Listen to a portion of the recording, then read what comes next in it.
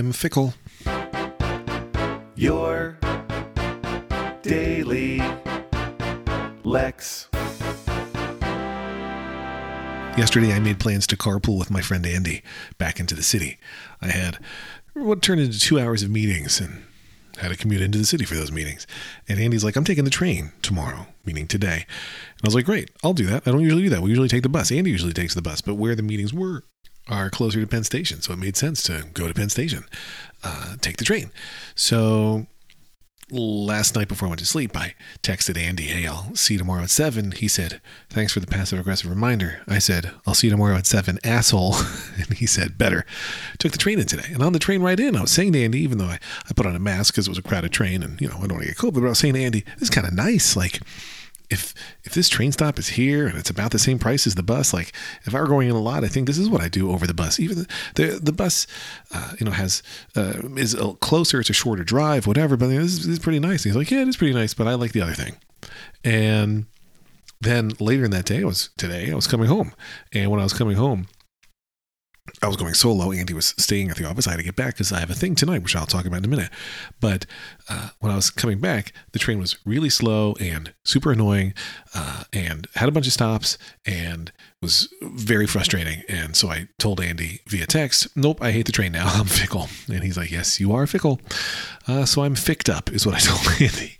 Anyway, I had to get back. Tonight, I'm emceeing an event. You still have time to attend this event. It's free. It's virtual. You can watch it from home. It's at 8 p.m. Eastern time on Wednesday, December 7th. So if you're listening to this episode in time and you have a couple hours left after I post it, you could join.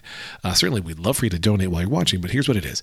Google Sam Fund Celebration 2022. You'll find it. You want to register for the Expect Miracles Foundation /Sam Fund celebration this evening that Sam Fund founder Sam and I are emceeing.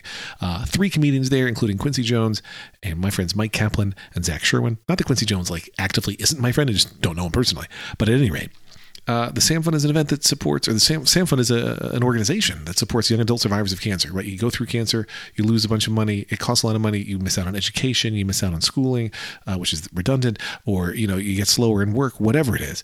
The bills pile up. Sam Fund is there to help you get back on your feet financially after you've recovered from cancer as a young adult. People don't think about the financial impact of cancer, especially once you're done with cancer. They think, oh, hey, great job. You are, cured.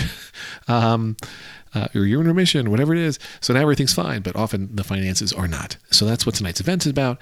I encourage you to watch because I will be emceeing with my friend Sam. We do it every year, and I'm looking forward to it. It's a good cause. And did I mention it's free and that also you should donate? So I would give you a URL, but the URL is long. So just Google Sam Fund Celebration 2022. You'll find it. It's the Expect Miracles Foundation, the whole thing. Boy, I thought that was going to take 5 minutes and it took 3 minutes, but I'm busy today because I got to prepare for this thing and I got to do work and I got to do the whole thing. So anyway, that's it. That's all I got. Happy Wednesday. Hope to virtually see you in a couple hours and even get to provide feedback during the event. And I could call out your name or share your photo to this, hundreds of people who will be tuning in. So see you tonight or not. Happy Wednesday. Bye. Lex.